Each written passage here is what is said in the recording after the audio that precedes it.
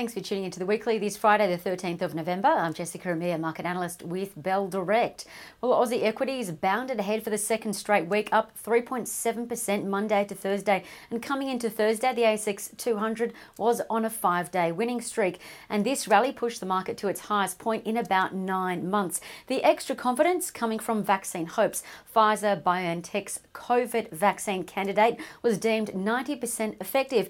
And CSL started producing 30 million University of Oxford AstraZeneca vaccines.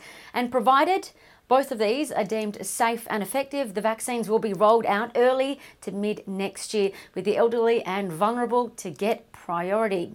And the second kick for equities this week came from a trifecta of stronger than expected economic news. Consumer confidence rose to its highest level in 7 years, and business confidence recovered from COVID-19, jumping to a 17-month high. And building approvals rose over 15%. So we saw sector rotations really pick up a notch this week, with investors heavily increasing exposure to the hardest hit sectors like energy, airlines, engineering companies, banks, property as well.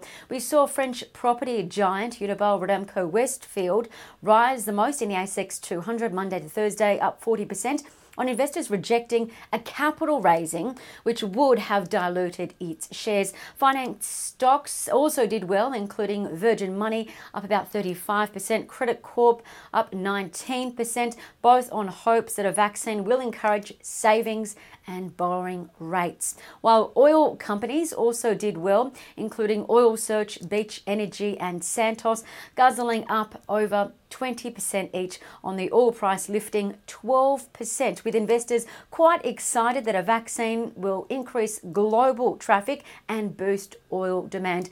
Going the other way though, gold stocks, given the gold price fell 5% on investors selling down the safe haven commodity. As a result, this saw Ramelius Resources, Northern Star and Saracen all lose about 15% each.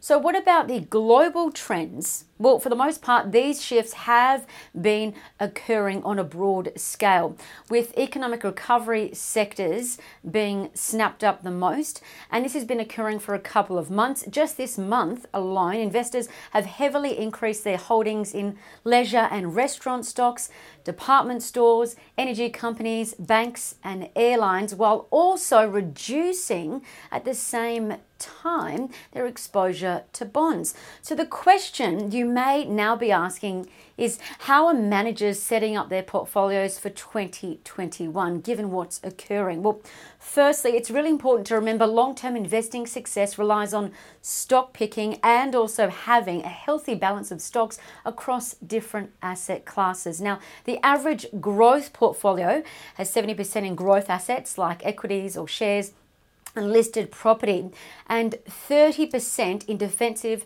or conservative assets like bonds and cash. Now, having a range of asset classes has historically decreased volatility, which means portfolio returns are smoothed out over time. So let's look at how some fund managers have set up portfolios and what changes that they've made over the past year. Well, from January to September, BetaShares growth portfolio, well, they reduced their growth assets from 75 to 64.9%, and also increased their conservative defensive positions from 25 to 35.1%. Now, BetaShares dropped their international equities from 40 to 35.5%, while maintaining a preference for the UK stock market. Importantly, they reduced their Australian equity holdings from 31.5% to 25.7%, and slightly increased property from 3.5 to 3.7%, while they reduced their Australian bonds from 20% to 15.6%, but increased international bonds from 2.5 to 7.5%. And they also did rise cash from 2.5 to 7%. Now, interestingly, over the year, they added gold to the portfolio, but as they headed into the December quarter, they removed that 5.2% gold position. All in all, this portfolio over the last 6 months generated a return of 9.2%. 3.1%. Now, let's compare that to Morningstar's growth portfolio. It generated a smaller 5.9% return over the same period. So why is that? Well, it's holding less exposure to growth assets and more exposure to cash because Morningstar believes more compelling investment opportunities will come. So what changes did they make over the year from Jan to September? Well, overall, Morningstar slightly increased their growth assets from 56.9% up to 60.1%, while they reduced their defensive or conservative positions from 43.1 to 39.9%. Just a slight change there.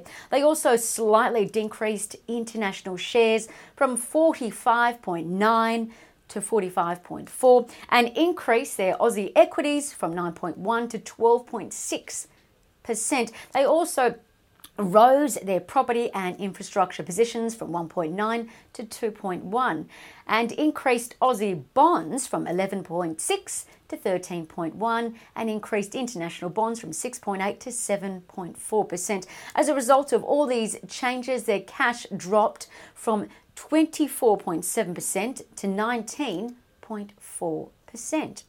Now, Morningstar says it's quite confident in Aussie equities and confident that equities will rise. But outside of Australia, they see the most upside in UK stocks, followed by Japanese shares.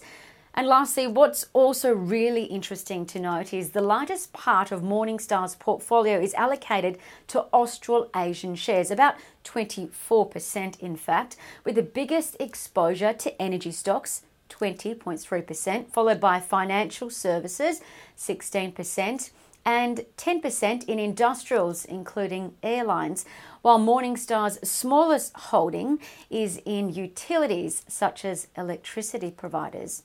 So that's it. That's how two professional investment managers are thinking when it comes to portfolio construction.